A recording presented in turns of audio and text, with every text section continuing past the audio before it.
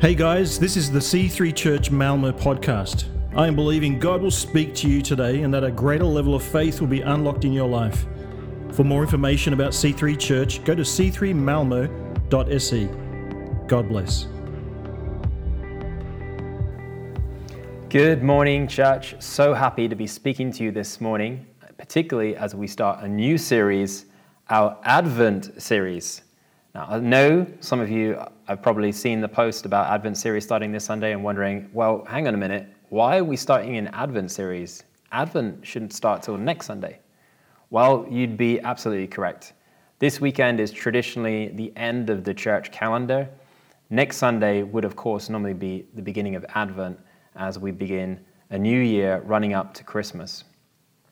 But I just felt like, I don't know about you guys, but in this season, I find things move really fast, right? Like there's often I don't have time to adequately process really what is a super important period leading into the new year. Every year is like this hurry, there's a rush leading up to Christmas, it's crazy busy with your family, and then it's like, Christmas, and all of a sudden, it's a new year, you're there again. And this year, I feel like we have a lot to process. I mean, we've had a crazy 2020 by all scales, right? Which is why I think more than ever, we need the ritual of Advent. Now, Walter Brueggemann puts it really well when he says that Advent is preparation for the demands of newness that will break the tired patterns of fear in our lives. I feel like that is a word for me right now.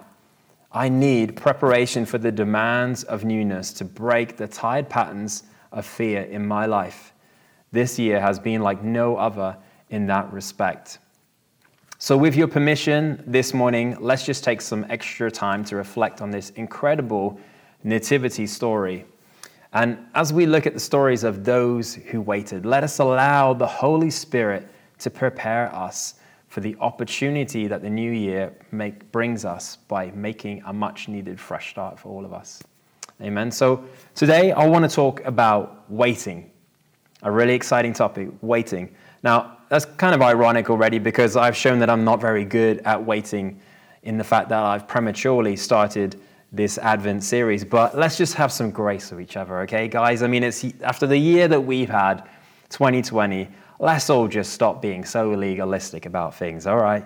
So if you want to put up your Christmas tree, I think this is the year that you should be allowed to do it early. If you want to have your Christmas music on in the kitchen or at work, I think you should get a pass. It's 2020. Everything's permissible this year. But, one person doesn't agree is my wife, unfortunately. She is adamant that we must wait with a few things. She's a bit of a traditionalist, although I must say that she has decorated our garden with lights that look suspiciously festive, if you ask me. I mean, if you don't believe me, you can come and check it out for yourself. But in our family, we do love Christmas, and I think that's true for many of us that live up here in the north. I think we all need that shot of coziness that the festive season brings in our chilly climate that is here in Sweden. So I'm all for it. I say let's jump right into it. Let's get on with this Advent series. Now, Advent, of course, is about the coming of something significant or someone. And that someone, of course, is Jesus. Advent for us Christians is a particular joyous occasion because we know that it culminates in good news, of course. Pastor Rich Valadas says, the good news of Advent is not that we are faithful in our waiting. Evidently, we are not very good at that sometimes, but that God is faithful in his coming. The story of Christmas is a story of God's faithfulness in delivering joy to the world. There's a theme alert right there, joy to the world. Woven into the story of the King's birth, which is what it's all about, is the stories of many others who experience joy in the incredible prayer answers and in God's faithfulness to the things that they long for in their heart. But I think the most amazing part of these stories is not just that God came into their story, but they became a part of his story. So this Sunday, we start off our series by reading from Luke 1:5-25. So if you have your Bibles out and ready, let's just jump on into it right now. It's Luke 1, verses 5. Let's read. In the time of Herod, king of Judea, there was a priest named Zechariah who belonged to the priestly division of Abijah. His wife Elizabeth was also a descendant of Aaron. Both of them were righteous in the sight of God, observing all the Lord's commands and decrees blamelessly. But they were childless because Elizabeth was not able to conceive, and they were both very old. Once when Zechariah's division was on duty and he was serving as priest before God, he was chosen by lot, according to the custom of the priesthood, to go into the temple of the Lord and burn incense. And when the time of the burning of incense came, all the assembled worshippers were praying outside. Then an angel of the Lord appeared to him, standing at the right side of the altar of incense. And when Zechariah saw him, he was startled and gripped with fear. But the angel said to him, Femela again, do not be afraid. Do not be afraid, Zechariah. Your prayer has been heard. Your wife Elizabeth will bear you a son, and you are able to call him John. He will be a joy and delight to you, and many will rejoice because of his birth, for he will be great in the sight of the Lord. Now, as we know, as the story goes, and that John, he started to doubt a little bit, and he questioned, how is this going to be possible? Which is maybe a bit understandable, but right there, the angel Gabriel realized, okay, this guy is going to be trouble. If I just let him blabber on, he's going to talk himself out of this. So I'm just going to shush him until this process is done. And the scripture says that when his time of service was completed, he returned home. And miraculously, after this, his wife Elizabeth became pregnant. Now, I don't know if there's any connection between him not being able to speak and his wife all of a sudden becoming pregnant.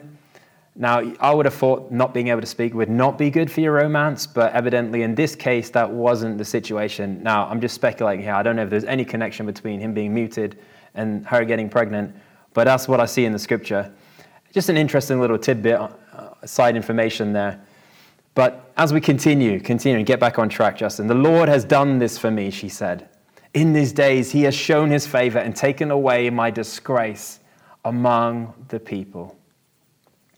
Now, this morning, I want to take some time looking at the story of Elizabeth. Now, Elizabeth is often just kind of relegated to a supporting cast role when we talk about the nativity. And I think that's a great injustice to not learn from the incredible testimony of God's faithfulness in her life.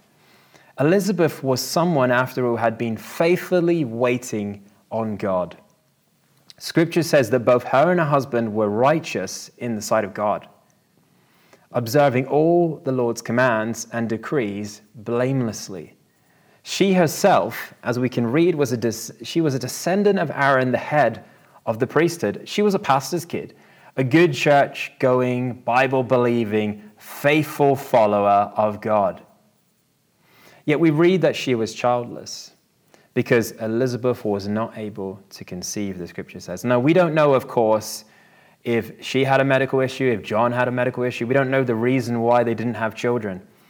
But we know that in those times it was often considered the woman's fault when a family was not able to have a child. And it was even considered grounds for divorce for a man. He was able to divorce his wife if she was not able to give him a child. And some even believed that it could be a sign of a curse over their lives. I don't know, maybe this is why Zechariah and Elizabeth decided to live out their advanced years in the hill country of Judea, where it was a little bit more secluded, where there was a little bit less people. Maybe they wanted to get away from all of the gossip from the big cities and their cutting words and the gossip that I'm sure took place in those bigger communities. I don't know the reasons why they lived there, but it's not hard to imagine that Elizabeth had a tough time staying faithful in her waiting. I'm sure that she felt the weight of shame over her, so much so that upon the news of a baby, upon the news of receiving something that she'd been praying for so many years, we can see a little bit of an insight into actually what she had been praying for. She recognized that her prayer had been answered, not just in that she received a child, but that the disgrace was being removed from among the people. So she was fully aware that people were talking about her. She was fully aware of the judgment that was upon her and her family, that people were starting to question why she didn't have a child. Was God upset with her? Was this God thing not really working? Was she foolish to continue to be faithful in her waiting? So she was rejoicing in the fact that this shame had been removed from her. Now, it's kind of heartbreaking to think, I think, that we could be so cruel to those that are suffering. But then again, it's not so hard to believe, really, is it? I mean, today we show a little more grace with others on these particular matters, which are very sensitive even to today. But nonetheless, we suffer shame of a different kind, but it's still found in the waiting. You know, in our Instagram world of comparison, and we always sensing a source of shame when we are constantly reminded of how we don't measure up to others, or being reminded of the things that we don't have in our lives. So much so that Instagram actually just introduced the shop where you can buy the things that you don't have in your world. You don't need to wait. You don't need to feel shamed anymore. You can just buy it from their store. Now, of course, we are always wanting more in our life. We're always feeling like we don't have enough, that we're ashamed of our apparent lack of the things that we wish we had, that we see in others.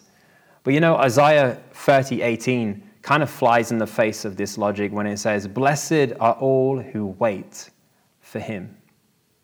But of course, it depends what you are waiting for. Are you waiting for your situation to change?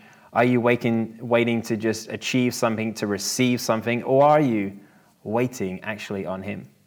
See, a lot of the time I think we believe that we're waiting on God because we're hoping he's the one that's going to fix the things that we feel like are missing in our life. But actually, waiting on him has to be with a trust in his sovereignty above all else. We can't wait to receive before we surrender our lives to him. We can't wait to get before we give. See, because the cold truth of it is, God might never give us the things that we believe we need in our life, the things that we're asking for. But he will give you more than you ask, think, or imagine if you stay faithful to him. You might be shocked what he actually does give you. It might look very different. You see, because Elizabeth wanted a child and she got a prophet. She got more than she could ask, think, or imagine. And you hear testimonies of that over and over again. And that's just the way God works. But he's looking for us to show obedience, to show that we trust him, that we're willing to hand over our lives to him, and that we're willing to submit under his sovereignty because he's a good God and he gives us good gifts. That we can dare to trust him with our lives. Now, her story is one of faith despite the lack of supporting evidence, of perseverance despite the outside criticism that I'm sure she experienced. It's one of inner conviction to keep on doing the right thing because it matters. It's one who is never saying the end justifies the mean. It's caring about character regardless of where it got her amongst man. You know, in the Apostle Paul's ministry to the island of Crete, he found a culture that was opposite to the lifestyle that Elizabeth exhibited in her life, where lying, cheating, and cutting corners was an acceptable way to get ahead in society. And in Titus 2:11-14, Paul had to remind the Cretan church that they were to be set apart, that they were to be countercultural, teaching them to never grow weary of doing the right things. Because if we do, we wait for the blessed hope. And those who wait on him will never be put to shame, just as the psalmist David said. Now, in the case of Zechariah and Elizabeth, I'm sure there were people around them who despised them because of their innocence, because of their blamelessness before the Lord. I'm sure there were people who envied them because of their position and the heritage that they came from. And I'm even sure that there's people that pitied them because of God seemingly failing them. I'm sure they didn't lack voices in the world telling them to, just chill out on this God thing. I mean, try something else because clearly this isn't working for you, Elizabeth. Now, there's people listening today, I have no doubt, who might have people in their lives, maybe it's someone really close to you, a relative or a friend, that is perplexed on why you would bother with church, why you would bother with this God thing. Why would you keep pouring your life into something when seemingly it's not working for you? And I'm sure at times you can grow weary yourself of just trying to keep this up in the face of outside criticism and self-perceived failures where you just feel like you keep stuffing up and you keep failing God. And you think, how much longer can I keep going? And you're growing tired of waiting for things to get better in your life. Well, I want to say to you, particularly this morning, that if you are putting your life in God's hands, you will never be put to shame. If we put our faith in Him for our destiny, we will never be disappointed. That He will do more than we can ask, think, or imagine. Your life will bear witness to His faithfulness and bring joy to others. Others may very well be scratching their head today, but don't be surprised, because actually in the scripture it says that the message of the cross is foolishness to those who are not following Him. But in time, your life will testify of God's goodness, so that the doubters of today can become the faithful of tomorrow. And I've seen that over and over again in people in my world, wives that have been committed to God, have been faithful givers and attenders of church, and continue to stand in faith for the husband's salvation, even in the face of criticism and negativity. And because of that lifestyle of just commitment and faithfulness, they've seen the husbands come to know God. They've seen friends come to salvation because of the witness of the testimony of their faithfulness throughout that time of waiting, in spite of all the criticism, in spite of every piece of lack of evidence that might be in their world. Because of their faithfulness, it's spoken to those around them so that others can share in the joy that they have already received. You know, Louis Giglio, I think he sums it up really well. He says, to us, waiting is wasting, but to God, waiting is working. That's how God is. For those who wait on Him, there is no shame in waiting. Now, as we know, the angel Gabriel also visited Elizabeth's relative, the young Virgin Mary, with news that she too would give birth to a son, and that he would be the Son of God. Mary received this news with a little more faith than poor old Zechariah could muster. And so she was spared the mute treatment.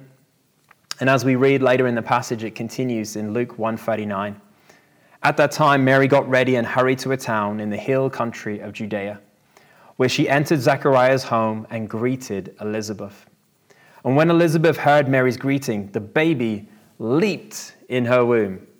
And Elizabeth was filled with the Holy Spirit. And in a loud voice she exclaimed, "Blessed are you among women, and blessed is the child you will bear. But why am I so favored that the mother of my Lord should come to me?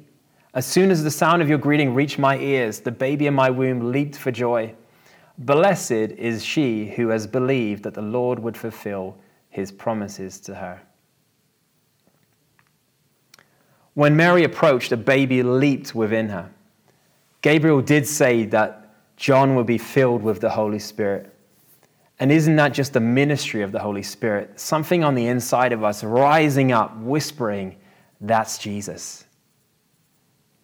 Now, of course, Elizabeth was speaking from her own experience when she said, "Blessed is she who has believed that the Lord would fulfill His promises to her." Because she had experienced God's faithfulness in her life, and now she was seeing it unfolding in those around her. Immediately, Elizabeth was overcome with joy because she knew that God hadn't just come into her story and given her a child, answered her prayer in removing the shame among the people around her, but she had become a part of His story of salvation, and it was glorious. In Luke 1:57-58, it says, "When it was time for Elizabeth to have a baby, she gave birth to a son. Her neighbors and relatives heard that the Lord had shown her great mercy, and they shared her joy." Now, an amazing thing happens when we, like Elizabeth, hold unswervingly to the hope that we profess. When we stay the course, when we stay faithful, when we keep getting up and trying and trying to do the right thing, we might not get what we want. We might have to endure some criticism or shame among others, just like Elizabeth had to. But ultimately, God will not only meet us in our story, but he will use us to reveal his story to others, to those that we care most for those in our world, our friends, our family, those that might be the biggest critics of our faith today. Your joy can be shared with them as you become a witness to his faithfulness to all. I hope that message encouraged you this morning. God bless you.